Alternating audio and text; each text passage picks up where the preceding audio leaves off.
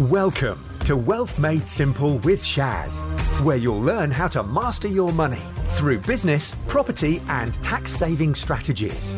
Your host has collectively helped his clients make tens of millions of pounds in additional profits through these strategic approaches to business. Introducing Shaz Nawaz, an award-winning chartered accountant, property tax expert, entrepreneur, and property investor. The state of the economy within property, because there's been a lot of talk about, price increases, interest rises. You can't go 2 weeks in the news without hearing about, another inflationary rise or another interest rise or something. And there are a lot of people that are out there going, it's not fair. I'm paying more now for my mortgage. I'm paying, more for this. I'm paying more for that. And, how am I supposed to survive? And, okay, I'm a business. I remember now. I'm a business owner, so I'm going to increase my prices because, that's a capitalist society. The government increases my prices. I increase your prices. The consumer pays the higher price. Okay, cool. Everyone understands that. Nobody complains too much that the prices in Tesco's have gone up 6% in the last year or whatever it is. I don't know the exact percentage, so don't quote me on that. I'm just using it as an example. Do you mean you don't know how much a pint of milk costs? I don't drink milk. You don't take milk and coffee out there? Yes. I can tell you how much coffee has gone up. A lot. But I can't tell you how much milk has gone up. You've got 2 coffee makers now, I hear. No. Yeah? No. You have a coffee maker and another coffee maker which you might not be working properly? Yes, I've got a broken coffee maker. Which you'll fix, I'm sure. Which I do. I'm working really hard to try and fix. So you got 2 coffee makers? Well, in theory. More coffee for you then. More coffee. Yeah. But all of these interest increases, when it gets down to the consumer, a lot of consumers will complain and say, well, why don't you as the business owner absorb the cost? Why is it fair that I should pay the cost? And why is it fair that they should pay the cost, Shaz? Because generally speaking, a business is there to survive. So quantitative easing, i.e. printing money, has its downsides. Yes, it does. And it usually comes after people experience some of the upsides, because what goes up must come down. Highs and lows, ebbs and flows, as you know. So printing money and handing out money not so long ago has its after effects. And I believe inflation is one of those right now, and has been for some months. And I mean, Economics 101 tells us to control inflation or bring inflation down, interest rates go up. Okay, and that works to some extent, and but it isn't working like we were told it's working. So around about this time last year, well, maybe just a bit later, maybe August, September time, just before that disastrous mini budget. Yeah. Okay, which really hurt a lot of people, especially in the world of property. Because that's the first time I'd heard of it, but the first time I actually saw, lenders pulling out on the day of completion. Even in 2007, 2008, when I was around, we didn't see it like this, pulling out last minute. If there were, none of my clients experienced it. Here, on the day, we had lenders pull out. Sorry, criteria changed. That's scary. Yeah, exactly.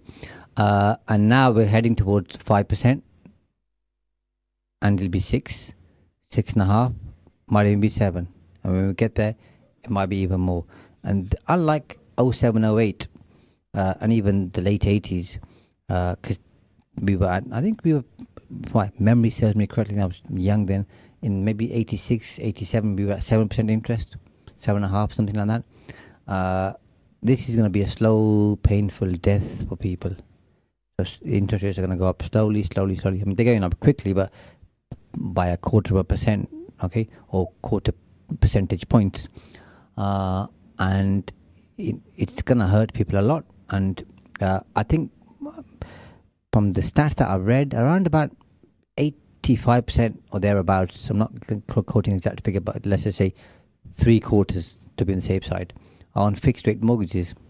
Yeah. The others, okay, I think it's about 15%, but let's just say a quarter to be on the safe side. Okay, 25% are on variable. So as those fixed rates expire and the new fixed rates go up, or they go on variable rates or whatever they end up doing, it's going to cause a lot of people a lot of pain. And that's going to take 1, 2, 3 years, because some people fixed their mortgage, let's say a year ago, on a 3 or 4 or 5 year fixed. They've got 3 or 4 years 3 or 4 years to go. So I think it's going to be a few years of a lot of pain, Kieran. In terms of to answering your question, without going too much into bonds and gilts and the economy, because we're more focused on property than we are that type of stuff, but that obviously affects everything. What we saw when George Osborne had a clear attack on property investors by adding section 24, where you can't claim all your finance costs, stamp duty, land tax, taking away wear and tear relief, taking away lettings relief, making changes to principal private residence relief, and many others. By the way, I've got a whole list. You won't be surprised to hear. I think it's about 72 items long, isn't it? A long list, yeah. And people said, "Oh, this is doom and gloom, and the whole thing's dead." And I said at the time, and I'll say it again today, landlords are going to have to increase their rents, and we've seen that. Okay, a property that was being rented for £600, let's just say, 8 or 9 years ago, pre the George Osborne attack, is now going for £950 or £1,000. Yeah. And that same property, as the costs go up, will go for £1,100, £1,200, £1,300. So it's going to really shrink the budget for those people who can't afford to pay their rents already. But there's nothing that can be done about it, because if a landlord doesn't repay their debt or their monthly mortgage, okay, their property may get repossessed after a certain number of months.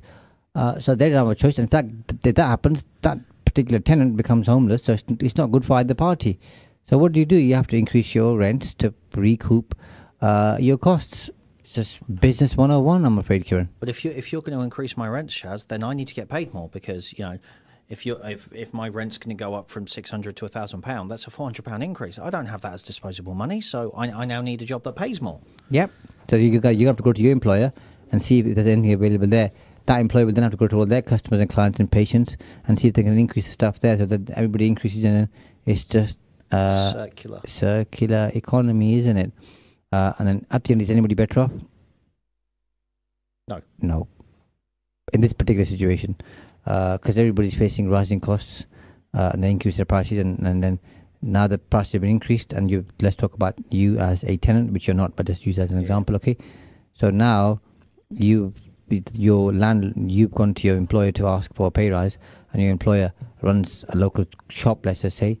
The shop's prices increase, so when you go in there to buy something, you're paying more. Yep. When you're buying other goods, okay, they've all gone up more, because those people, okay, also have tenants working for them, and they've asked for a pay increase. So even though you've got a pay increase to help you pay for your rent, the other part of the increase, if there is any, pays for all the increases in all the other products and goods that you're buying. So you're no better off, and in fact you might even be worse off, even with the pay increase. Yeah, and I mean, and overall, throughout all of this, and as a country as a whole, not just the property industry, but every industry that is UK centric, is globally valued less, because it costs more to do business within, and that's how the value of the pound is gradually diminishing globally. See, too much happened too soon. So you had what people don't talk about, and we're just talking about history here without sharing an opinion, because we don't know if we that often share opinions, because we're just here to share information. Yeah. But there's no harm in sharing an opinion either, by the way. I think it's verified, valid. Is you had Brexit. Yep. Okay. Then you had COVID.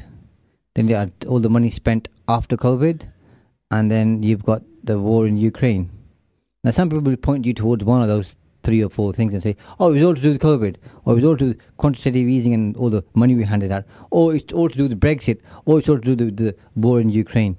And it's usually the one that people will point towards is the one that they'll dislike the most. Yep. So people who aren't Brexiteers will say, okay, it's to do everything to do with Brexit. Those who don't like Russia, it's all to do with Ukraine. Okay, those who are anti-lockdowns, okay, and that type of thing. And there's some mileage in what those people are saying. And I'm not here, sharing an opinion on any of those today. I might do at some other point, but today we're talking about this property. Okay, I mean, let us know if you want our opinions on these things. Yeah, if someone wants to hear my opinion, I'll happy to share. And they'll say, okay, it's those lockdowns that have come back to haunt us now. Too many lockdowns, not done the right time. The border should have been shut earlier, okay, so we could have controlled it better. And all of those are valid arguments to some extent. Which one is it that's causing the most pain? I don't know. Okay. I mean, unfortunately, a lot of the time, in these things, the economy is non-reactive, but it's super reactive. It doesn't happen overnight. It shows you the after effects, consequences later, not at that time. Yeah, and that's what I mean. So the consequences of anything happening are always big, but that's what I mean by super reactive. But they're non-reactive because if I reach across the desk and decide to get aggressive with Shaz, there's going to be an instant, definitive reaction. Shaz is going to react straight away. Yes, I'll give you a nice hug. You're right. Exactly. Whereas if, and that's not the way the economy works. Whereas if, for example, I reached over the table and got aggressive with Shaz, and Shaz doesn't do anything for another year, but he just stores it. Do you remember that time you got aggressive? Well, now it's time to pay the piper. Revenge is a dish best served cold, I heard once. Yeah, but I like hot food. Mm-hmm. But you see, my point is that the economy is non-reactive in terms of when something happens, it stores it in its back pocket to use for a rainy day, and then it brings it out a year later, 2 years later, 3 years later, and you'll still feel the impact of it. I mean, to a certain degree, up until 2016, 2015, we were still feeling the after effects of the 2008 property crash. Yeah, because that came in and went type of thing. It came pretty quickly with the Bear Stearns, Lehman Brothers, Fannie Mae, Freddie Mac, all of those big players, JP Morgan, okay? It came in and I think 2010/11 we were then kind of moving back towards some form of normality, whatever normality may be. This one's going to be slow and painful. So the downward spiral is going to be really slow. So it's compared to slow torture. Yeah. So we're going to feel every single time it declines and it goes down. Every 0.25% that goes up and the heat rises. I'm talking about interest rates, okay? More and more people are going to feel it even more. And I think people talk about V and a U in terms of recession and recovery. I think we could to some extent say 0708 was like a V to some extent. Okay, this is more like going to be a deep U, I think. Yeah, and I think another fundamental that people almost take for granted and almost forget is, we'll take petrol prices for example. I remember when petrol prices were below £1. I remember them, I think, when they were less than 50 pence. Right? And gradually they go up. Now, there was that big spike where they went up to like £1.50, £1.60, and there was a lot of pain involved in that. You mean recently? Yeah. I think I was going to Leeds or somewhere. I think it was £2.05. Right, so they capped out, but there was a lot of pain and a lot of kickback about that. And then it came down, and it now in some place. I mean, I've seen it at 155, locally to Peterborough. But pre that painful £2 a litre, it was £1.20, £1.25.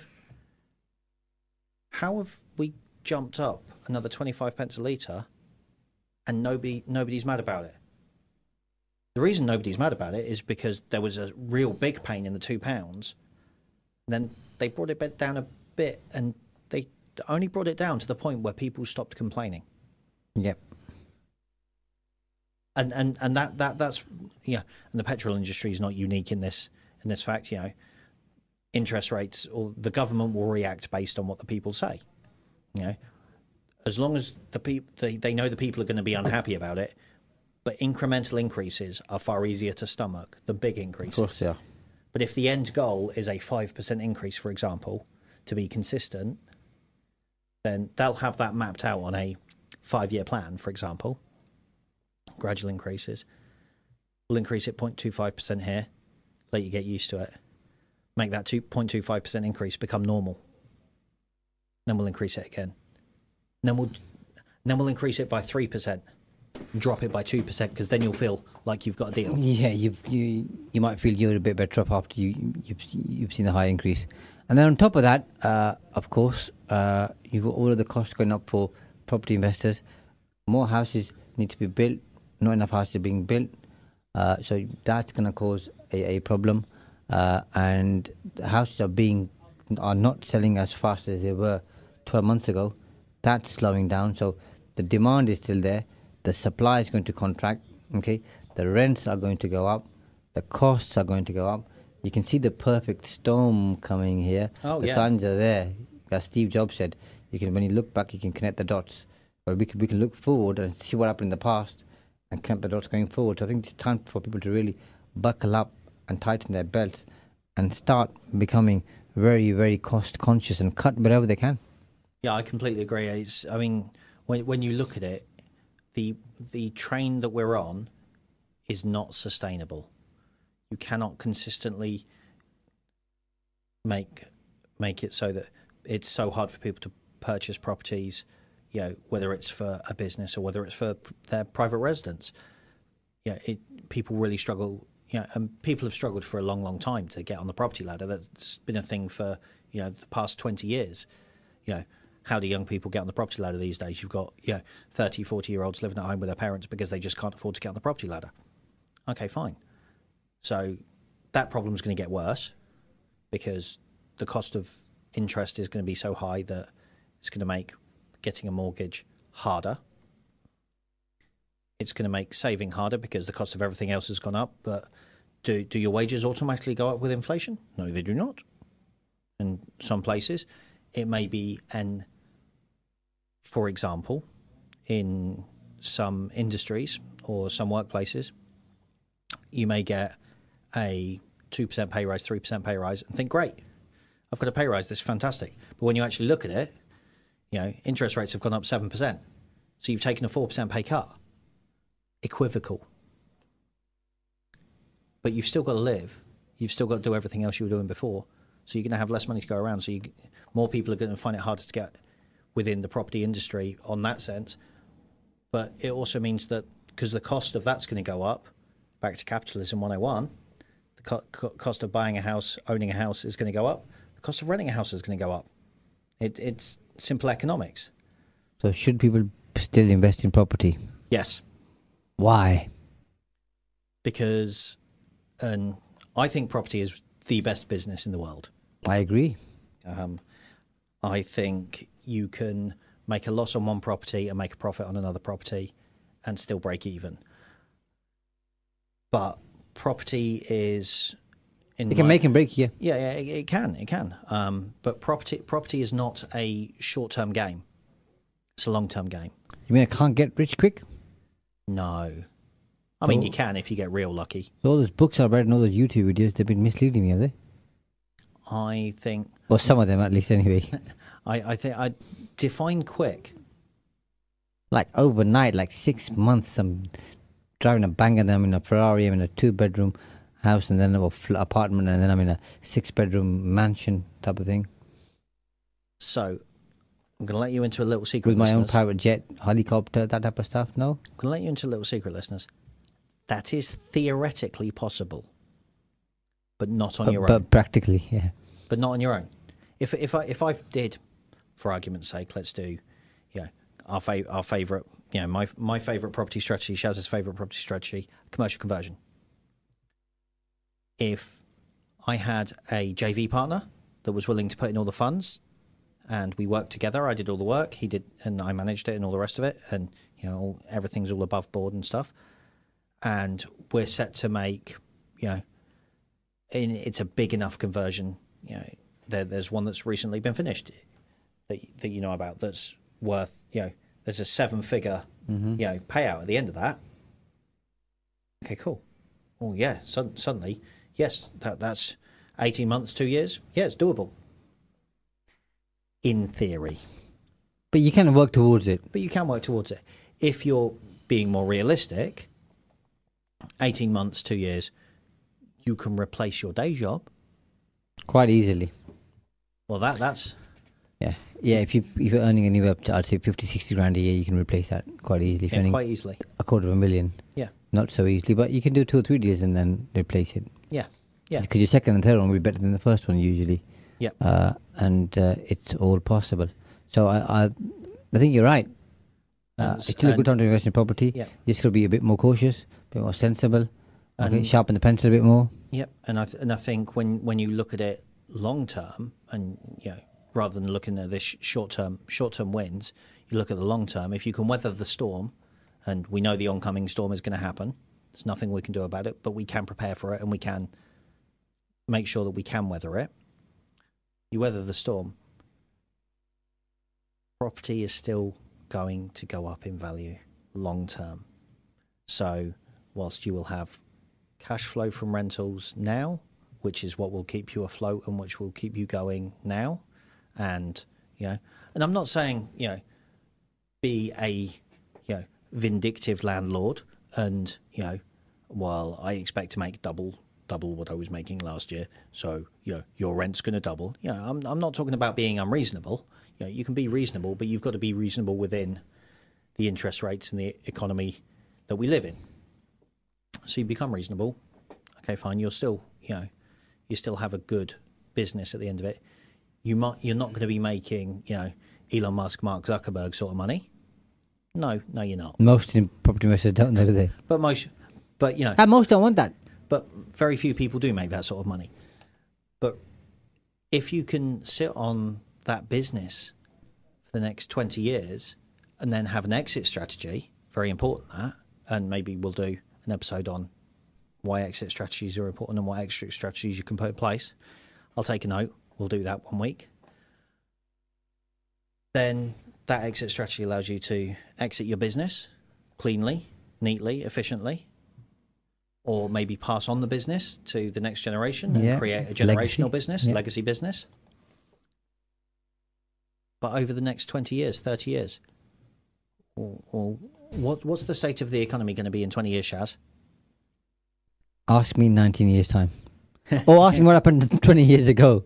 And then the cycle repeats itself, of course. But you're right. And right now, always because there's less demand than there was in terms of people wanting to buy property, in the sense that investors, I'm not talking about first-time buyers or people looking to change their home or replace their home or get on the property ladder. Investors now are being more cautious, okay?